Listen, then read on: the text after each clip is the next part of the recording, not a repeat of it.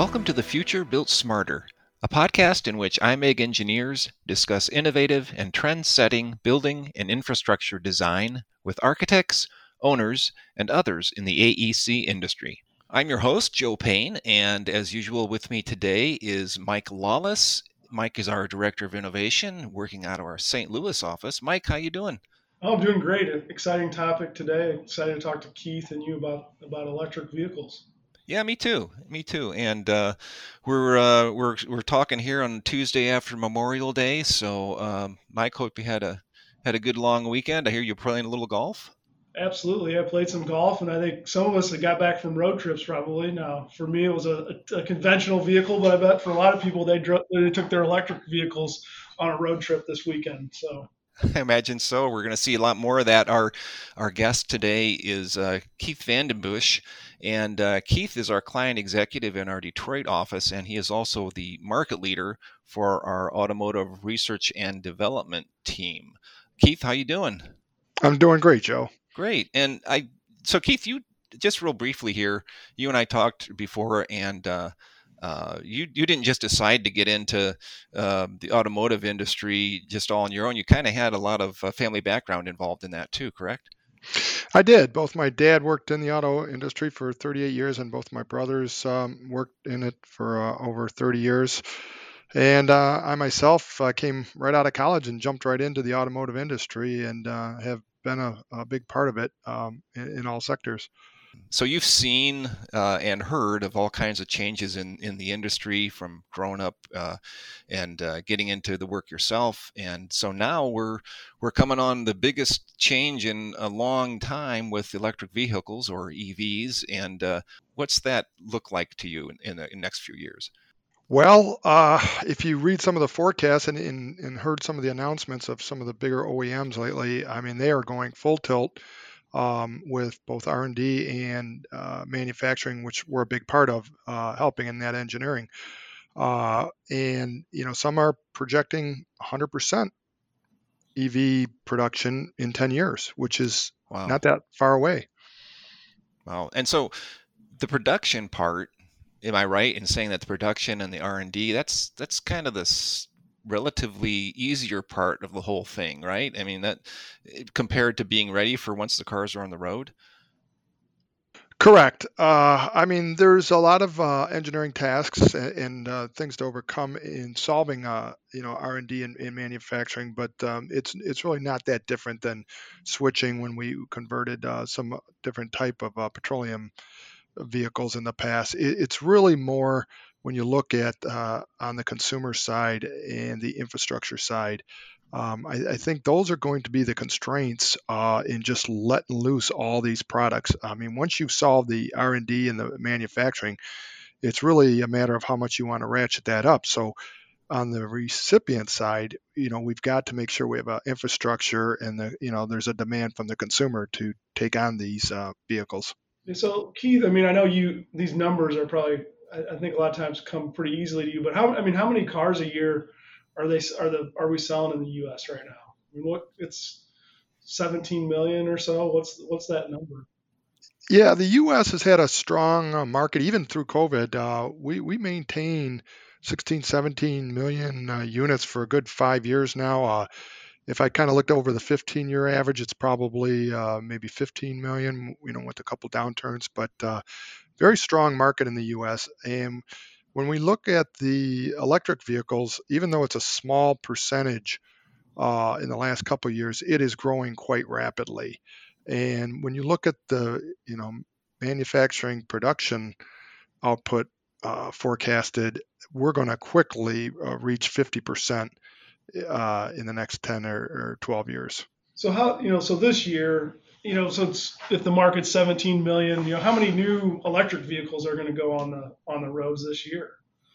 I mean, it's still a pretty significant number. True. I mean, there's some forecasts as strong as 1 million units this year. Right. It's really going to be, how well it's received, how well, the chargers are put in place, and the consumer is confident that he will be supported in buying that vehicle. Right. So you've got this year, 1 million buyers having a new electric vehicle in their home. And then, if you just extrapolate that out, it's pretty quickly we're going to have a lot of vehicles on the road, a lot more than what we have now, and a lot of, as you know, one of the things we're going to talk about is that infrastructure piece and how do we support that commercially and on longer trips, but also, in the homes. How does that electric vehicle interact with the electric system for your house as well? Correct. Is it worthwhile to just briefly touch on, what's driving the explosion? Is it the lower emissions? Is it other things? Or what exactly is making this all kind of happen now? Well, the emissions due to helping climate change is obviously the biggest and was always in the forefront of moving in this direction. But I think we're starting to realize other benefits. It's a cleaner way of producing energy. When you look at petroleum, trucking it, all across the roads and the accidents that happen and things like that. There's no question that having it delivered, energy to your house in a wire is a nice, clean way of receiving energy. So that's been, a newer benefit that some of the consumers are noticing, as well as the transportation. Those heavy trucks, getting those off the road, things like that. I mean, it could be a simpler drive mechanism too, right, Keith? I mean, you've replaced your internal combustion engine with motors, so it's a different vehicle. There's different performance opportunities there, but also on the testing and the R&D side. I mean, that changes. I'm assuming, test cells and those things, how you test these vehicles before they go on the roads too, right? And that's an area that you have a lot of experience in. Correct. So when you look at a R&D lab, we're now working with different energy sources in testing the vehicles and the engines and things like that. We're switching over to electric. We've got batteries to deal with now. We've got safety precautions for the batteries and the amount of electricity that we have in the cells. So we have to deal with those, and you have to deal with them on the manufacturing side also. Keith, so we talked about the R&D side and the charging part of this, but let's talk about how it's fun to drive these vehicles. I mean, the acceleration you can get. I mean, I know here at work, one of my friends, his son learned to drive in an electric vehicle, and he switched over and had to drive a gas vehicle and was surprised that he just didn't automatically get acceleration. There's that lag in a typical internal combustion engine, whereas electric vehicle, the power is there right away. Correct. There is so much more torque in an electric vehicle. I mean, you can get off the start much quicker and have so much more energy right from the start in an electric vehicle. The other surprising thing is these electric vehicles don't have near as many parts. You don't have a transmission. There's a lot less integral parts that have to support a combustible engine. So you're really looking at four main components in a vehicle today. You've got the battery, you've got the electric motor, you've got the shell, and you've got the computer. There's obviously other side little computers and things like that, but those are the main four components that you're looking at in these vehicles, which requires a lot less space. Yeah, I think the new Ford truck has a trunk in the front, right, where the engine would go. Now you can store things. Correct. And I know Joe Biden at least thought it was fairly fast too when he drove it. So I don't know if that's probably not a measurable thing, but at least he enjoyed getting off the line in the new electric pickup. Yeah, and they're quieter. Yeah, and they're quieter, and which, I mean, that's a whole nother discussion along the lines of you can't hear the vehicles coming as much as you could in the past as well. I guess one of the things that you talked about, the consumer being comfortable with the electric vehicles. One of the things is, so there's a limitation on range, right? And it's give or take 300 miles in a lot of vehicles. So if you've got delivery trucks or certain things along those lines that are maybe more commercial, they're making loops. They're traveling a path, and you can arrange for charging at certain periods of time, or they can make their rounds for the day, charge, and then do their work the next day. So there's potentially an easier way to charge. But Memorial Day weekend, you're driving 600 miles to see your family. You don't want to stop for an hour while you charge necessarily. You don't want to add an hour to that trip. So I guess Keith, what are you seeing as far as how is that being dealt with? How are people making the charging accessible and making it so it doesn't really add that time to the trip? Well, we're helping a number of our clients install charging stations throughout the nation. And one of the things that's interesting is it takes 1/4 of the time to charge your battery half the amount, and it takes the other 3/4 of the time to charge the second half.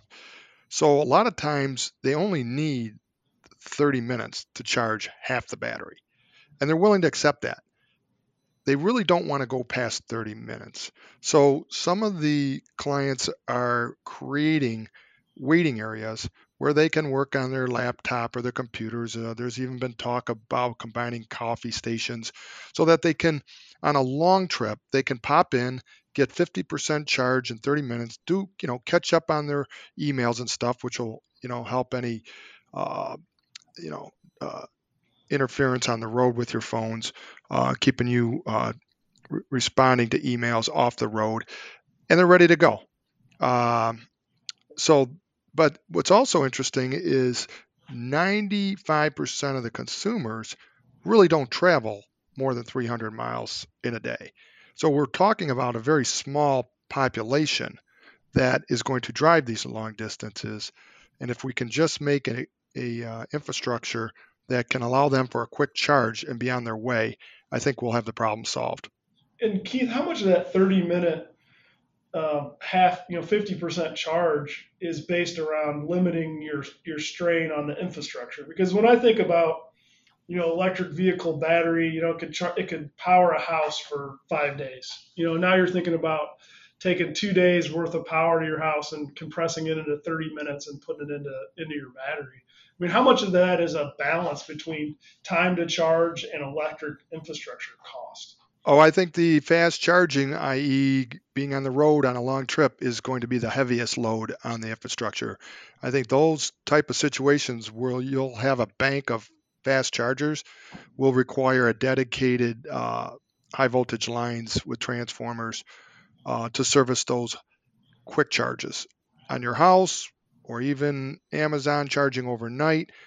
Less of an issue because it's a smaller trickle charge, if you will, and you can kind of spread that out. And a good thing is that's usually done on a lower rate structure, so that's good. But it's those fast chargers when people need to really get a boost in a short amount of time that's going to put the biggest strain on the infrastructure.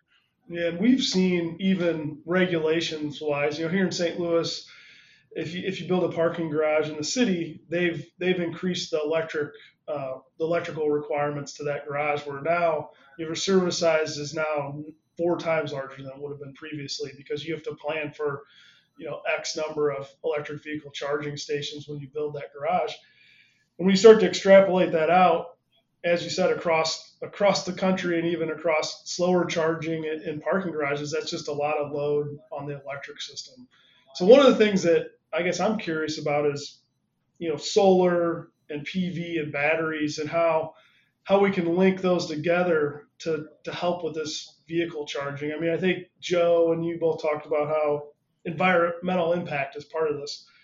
Well, if the way that we have to meet this peak electric demand we start to put on the grid is through older, you know more fossil fuel type power plants, and we're not achieving that goal as well as maybe we would have. So what are you seeing, Keith, on the PV side of things and linking that into these electric vehicle charging? Well, PV is becoming very popular for a awning type parking arrangement where you've got good exposure to a high amount of sunshine for the year. California, Arizona, Texas, Florida, all working towards a combination of PV and car charging. Now, it does work a little better on trickle charging because there's a large square footage that you're going to need for those chargers. But a lot of times, that's a perfect application for a commercial building where somebody's going to be having their car parked for a number of hours.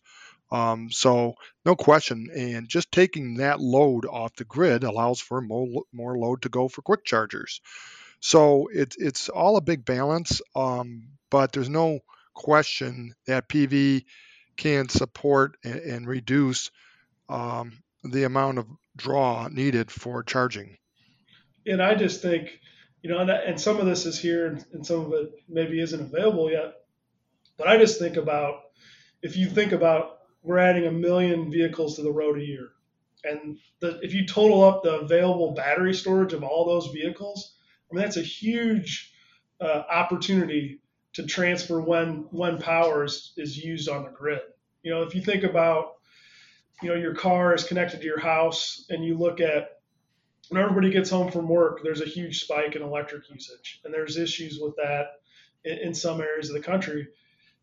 Your car could potentially be linked to a smart grid and provide that, kind of shaving the peak of that power that happens when everybody gets home from work. I just think that's a huge opportunity.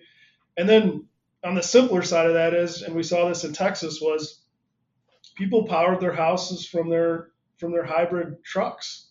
They had all those power issues down there, and they were able to plug their appliances into their truck battery and use that to get by through that situation. And I think we're going to see more and more of that as time goes on. And I think the other part of that is the batteries, Keith. I mean, the batteries in the cars, you got to make sure you do the appropriate things to keep them safe, in the manufacturing process. But then even, that battery storage and electric vehicle charging areas that can help shave the peak of that electrical load too, and charge the battery up when you can, and then use that to discharge and more quickly charge your electric vehicle batteries. No question, batteries can be the buffer for the draw in the system.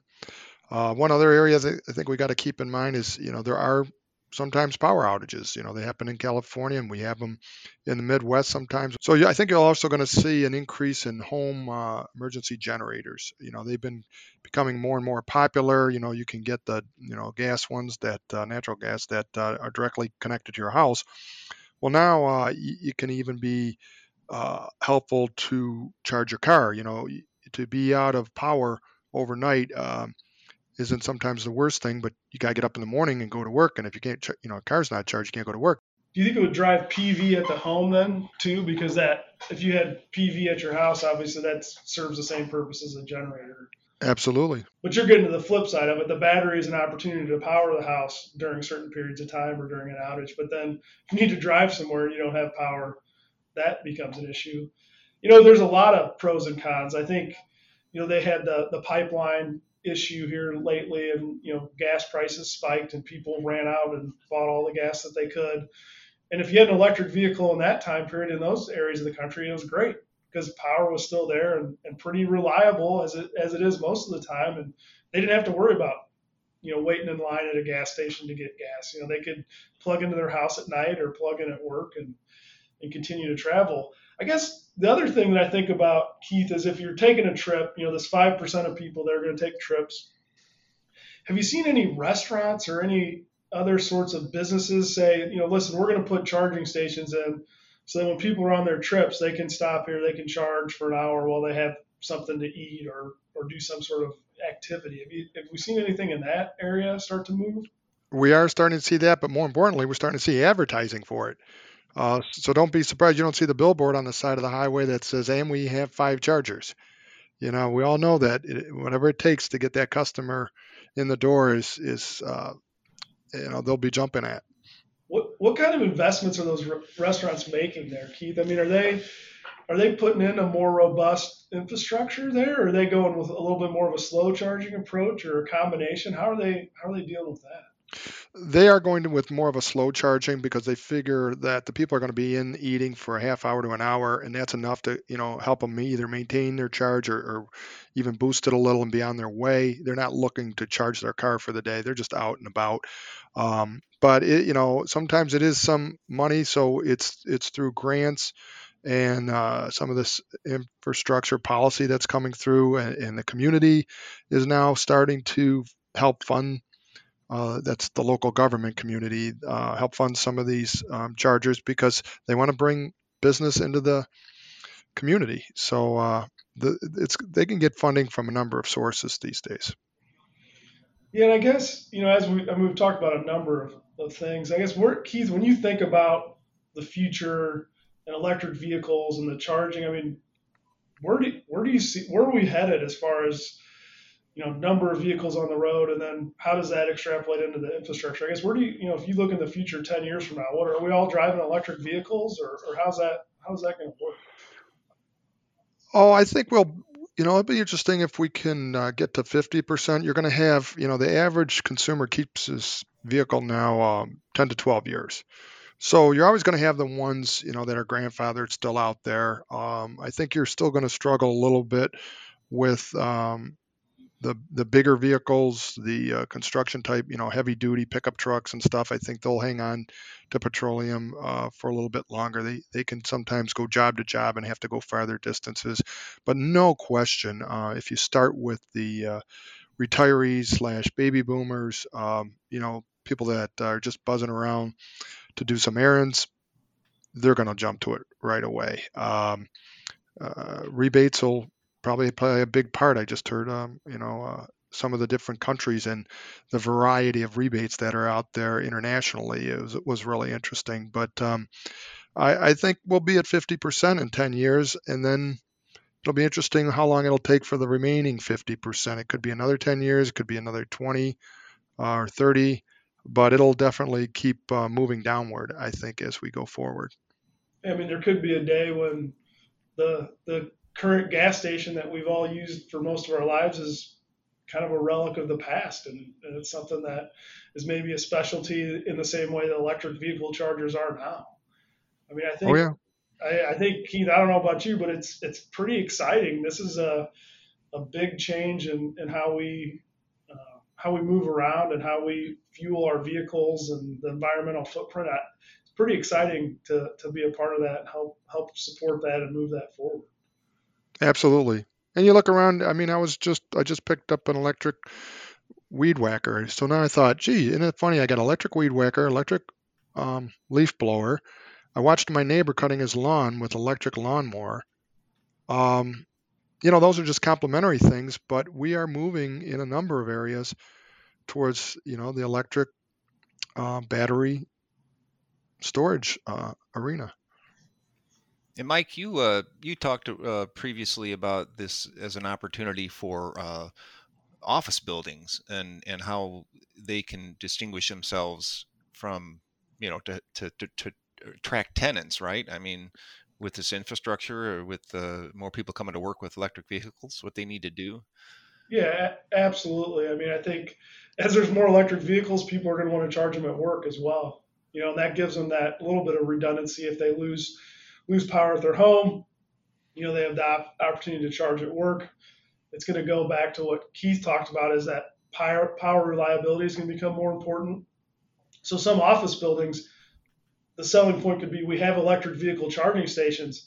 We also have redundant generators, so you'll always be able to power at our building. I mean, there's a lot of opportunities there, and I think it's going to become expected because, as Keith said, it's you still got to go home, you still got to get to work, no matter what happens with your power grid or the weather. Those things need to occur. So it's going to be an amenity that's going to start to be expected.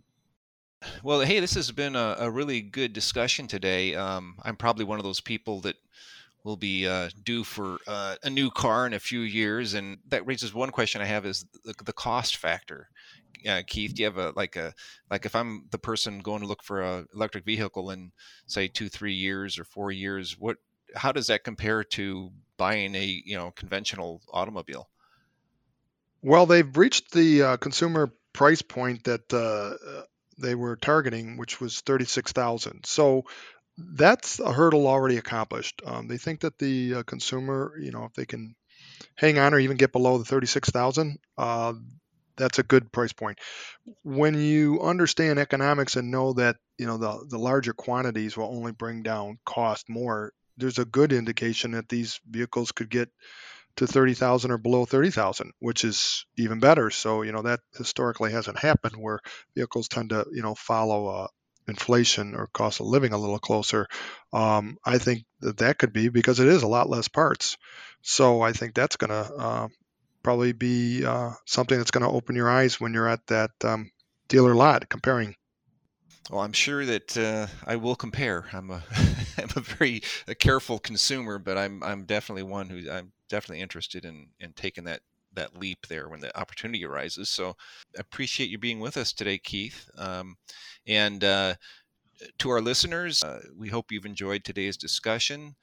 If you want to check out our previous podcasts, you can go to our website, imegcorp.com.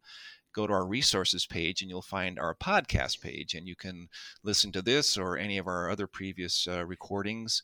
And also you can find contact information there for both Mike and for me, and we can put you in touch with Keith should you have any questions about today's podcast.